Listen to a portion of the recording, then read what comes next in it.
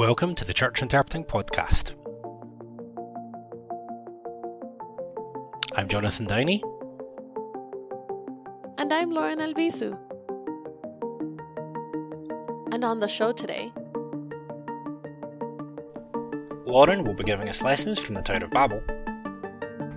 Jonathan will be talking about the thinking that you need for interpreting to work in your church.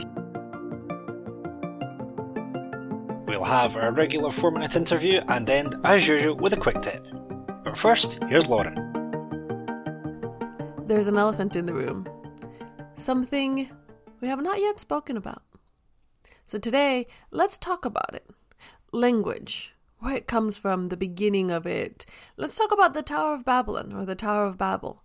This passage is found in Genesis 11, 1 through 9, and it's a story about human selfishness, about divine justice, and primarily about language, which as interpreters is something that we deal with every day, right?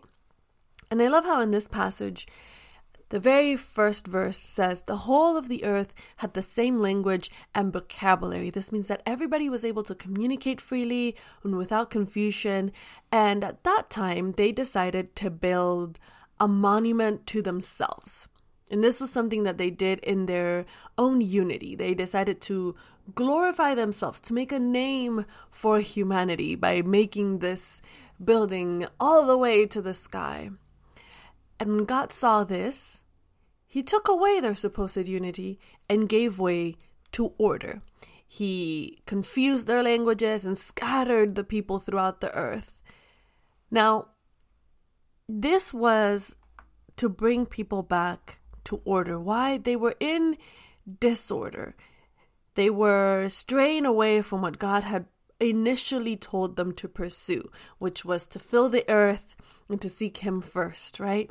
And so God had to bring their focus back and go, now you look to me. Now it's about communication with me. And I say that because at that time, God created different languages, right?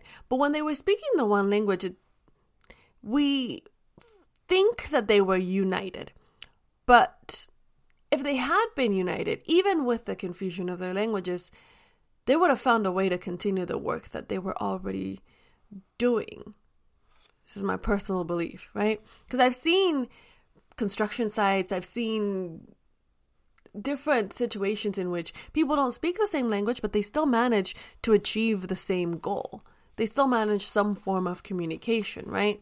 And so this was about uncovering the selfishness of what they were doing. So God had to bring order into their disorder. He had to bring humanity back to him, back to what they were actually supposed to be doing, yet they were doing the opposite. They were all staying in one place, bringing glory to themselves. And even though God confused their language and scattered them throughout the earth, God still had a plan for us. God gave us languages that are rich and complex. And centuries later, through the Holy Spirit, he gave us the ability to understand each other. He gave us the gift of interpreting tongues. And so my main takeaway when I read about the Tower of Babel and the beginning of the different tongues and different languages of the world is to not lose focus. The people in the story were so focused on themselves that they lost sight of God. So God came and shifted their focus. And sometimes God has to come and shift our focus. As interpreters, we need to remember to not be so consumed by the gift that we forget who gave it to us. When interpreting, let's focus on the Word of God. Just yesterday, I was listening to a testimony about how this interpreter was allowing the Spirit to flow through him and speak the words of God, even when the pastor wasn't preaching.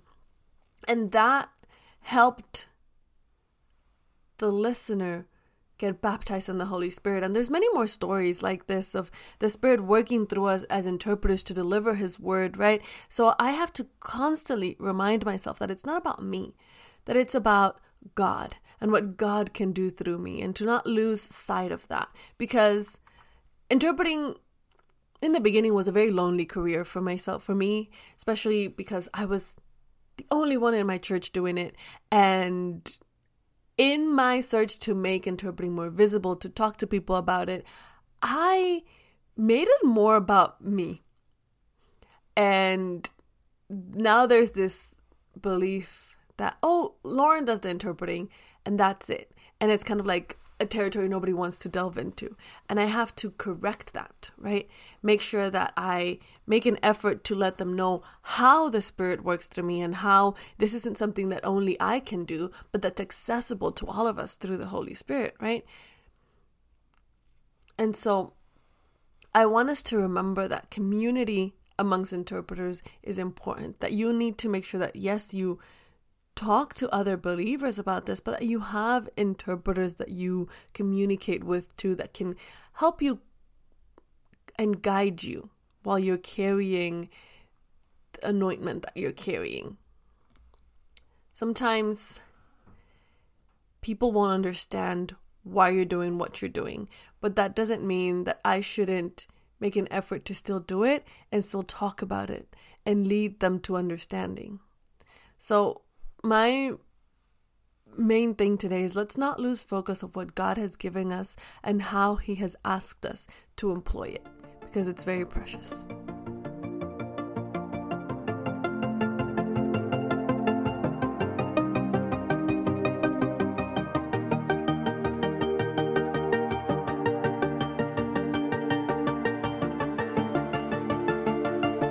Thanks, Lauren. Interpreting isn't the whole story in churches. In fact, it's not even half the story in churches. When I was doing my PhD, I was trying to understand what churches expected of interpreters in church and why they expected that. Turns out that one variable that people tend not to think about is how important the interpreting is to the church. For example, if the church has interpreting just because they have people from different countries in the church and they don't understand the service, but it's not a big deal, the interpreting's not central to the church, then churches will tend to treat interpreters as if they were some kind of equipment, like a channel or a microphone or a cable. And that sort of setup, the church almost admits up front that interpreting and languages by extension are a side issue to them, and the interpreting is only really being provided because the situation warrants it. There's no deeper strategy, there's no deeper vision, there's no deeper plan to actually make the most out of this service. In that case, church interpreters tend to be expected to just say what the speaker said. Any of their own knowledge or experience doesn't matter. The church just wants them to be accurate and to get on with the job. There's no sense in which the interpreting is worked into a bigger plan or bigger strategy in the church. You also get occasions where church interpreting isn't even needed. It's just something the church does because it's politically astute or because it's part of a wider vision, but there's no need for the interpreting right now. In that case, the church might not have a wider plan to integrate people from different cultures or different backgrounds into the church. They just know they want to reach people who speak different languages, but they're not sure of the competence of the people who are trying to help them do that. In that case, often what happens is the interpreting becomes like a performance within the church. The interpreter becomes the backup artist to the preacher. And so, if you're in the service and you happen to need the interpreting, you might not have a clue what's going on because the interpreter might not actually be a good interpreter. They're just someone fulfilling a function for the church to be able to say, this is what we're doing. We're trying to reach people from different backgrounds. In both of those cases, what I want you to notice is that the difference isn't interpreting or no interpreting. The difference is whether interpreting forms part of a bigger plan. In both the form of interpreting where it's there but not really wanted, even though it's needed, and the form of interpreting where it's wanted but there's no real need for it right now and there's no plan to integrate it later, what is missing is a long-term strategy both for interpreting and for the diversity that the interpreting can and should bring. Most likely what happens in both cases is that eventually the interpreting dies away, or the vision dies away, or the people who came to the church realise that although they can hear something in their language, they don't feel very welcome, and so the diversity of the church dies away. The state of interpreting in the church is often a reflection of the church's wider commitment to reaching people from different backgrounds. In fact, the state of interpreting is often related to the strategy behind the interpreting, and the strategy behind the outreach to people who speak different languages. So how do we get interpreting right? Well, there's a third position for interpreting. And that is that the interpreting is both something that the church need because they have people who need to hear the service in a certain language, and something that the church wants, something that the church values, something that's part of a wider church strategy, something that's part of a wider church plan, something that the church is committed to, that the church is making central to everything they do. Where interpreting is part of a wider multicultural or intercultural vision. And there's a commitment to partnership, and there's a commitment to make sure that it's meeting the needs of the people who require it, then you get successful interpreting. In fact, it may be too much to say then and only then do you get successful interpreting. How do we recognise that the interpreting's going well, that the strategy is there? Well, first, we can tell whether the interpreting is part of a wider plan or whether it's just something thrown together to meet the immediate needs of a small group. Is anyone on the church leadership team looking at doing training on intercultural ministry? Is the church showing in its actions and in its welcome that people are welcome when they come from different backgrounds? Are there people in the church committed to learning about other cultures so that they don't assume that what is normal for them is normal for everyone? Is the church prepared to give on how the service works or when the service starts or how people are welcomed into the church or even what people wear in church for the sake of welcoming people from different cultures into the church? Or has the church decided this is who we are, and if you're not happy with who we are, you have to go somewhere else? Is it a genuine love and desire to be intercultural? Another thing I would always look out for is whether there's any interaction between those who are preaching and those who are interpreting. Is there a desire for the two to learn from each other? Do the preachers want to know how to preach more effectively with an interpreter? Do the interpreters want to work with the preacher to understand more about how a sermon works? That's another sign that the interpreting is going to last and is going to make a difference. Finally, something that I would always look for in a church is whether there's a plan. What is the interpreting connected to? What is the plan for looking at the leadership structure to make sure that the leadership of the church is multicultural? What is the plan to look at not just providing interpreting, but also written translation of materials? What is the interpreting part of? And when you know what the interpreting's part of, when you can see the commitment in the church, when you can see the interaction between preachers and leaders and interpreters, then you can see interpreting that does all the things that it promises and delivers all the results and all the impact that people want it to have.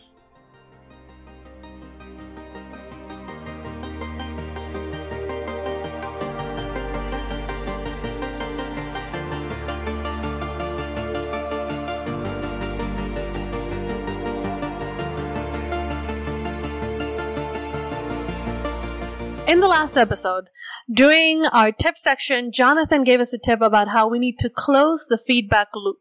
We don't just need to ask for feedback from our pastors or give feedback to our pastors, but also receive feedback from the people that listen to our interpreting. So I decided to take that into action and show you guys a little bit of what those questions can look like. I have Luis here. He's been one of our faithful English-speaking members at my church, and he receives my translation every Sunday. And I wanted to ask him, first and foremost, why he chose to come to a Spanish-speaking church in the first place. Well, I chose to go to Spanish-speaking church because I used to speak Spanish when I was little. I used to grow up speaking Spanish. But ever since I've been going to school and everything, I've been having to learn English. And then, my Spanish kind of lost a little bit. So my family already went to this church already, and I wanted to come along there.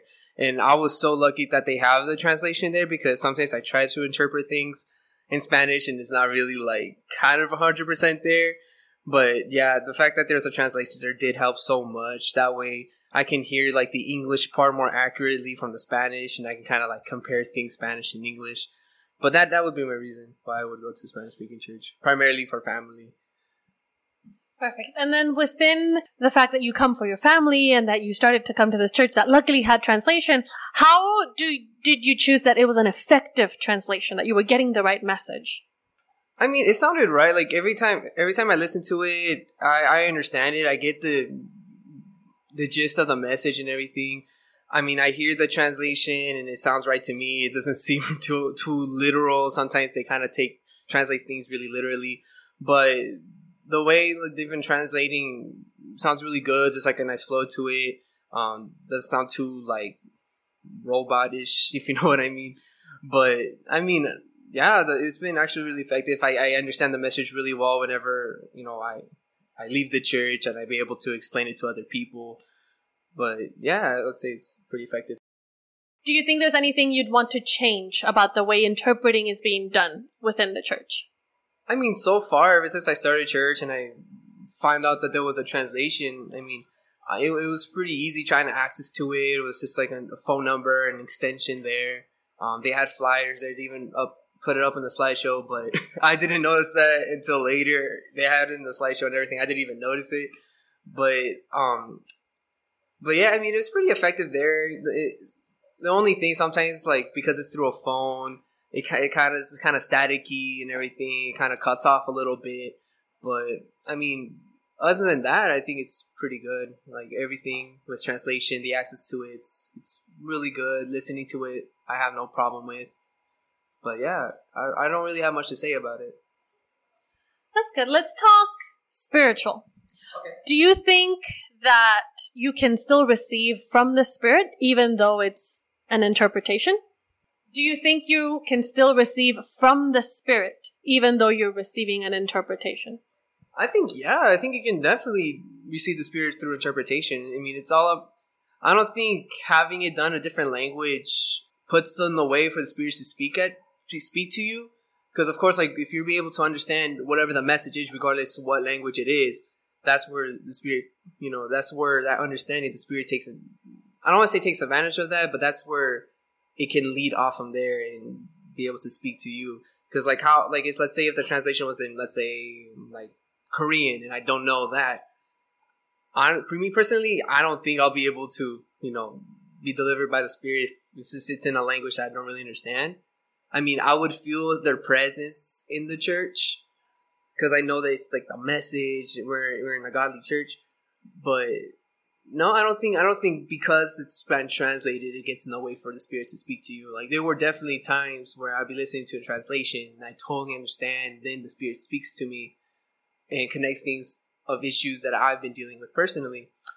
So, personally, for me, no, I don't think, in terms of like the Spirit getting the language translation getting in the way for the Spirit to come to you, I don't think that gets in the way of that.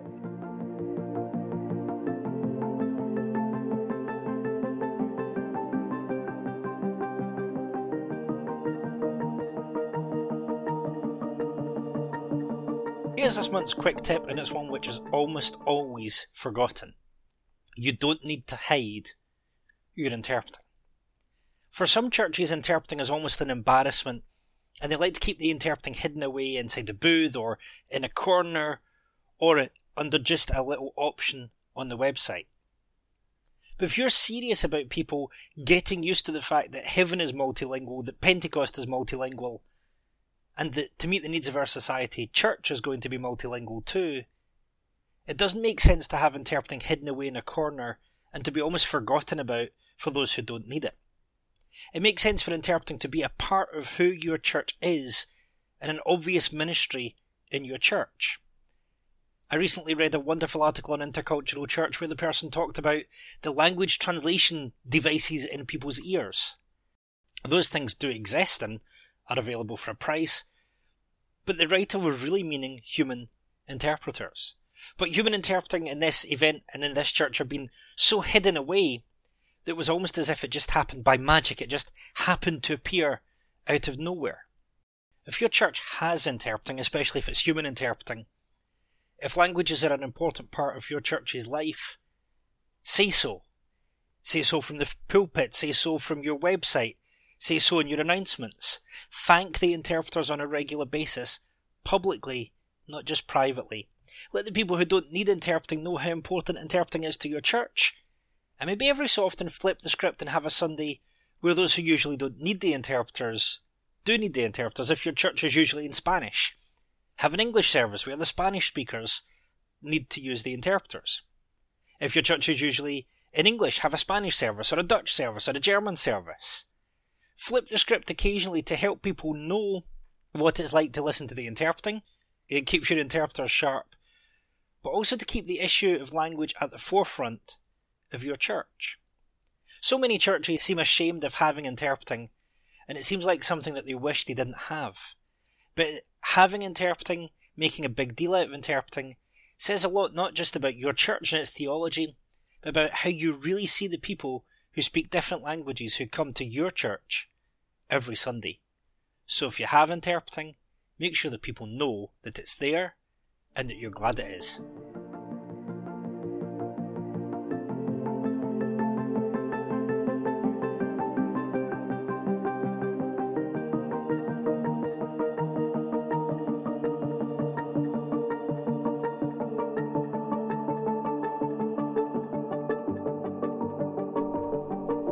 Thank you for listening to the Church Interpreting Podcast. If you'd like more access to free resources on all things church interpreting, head on over to churchinterpreting.com, where you can also sign up for a free monthly newsletter. I hope you're having a wonderful day, and we'll see you next time.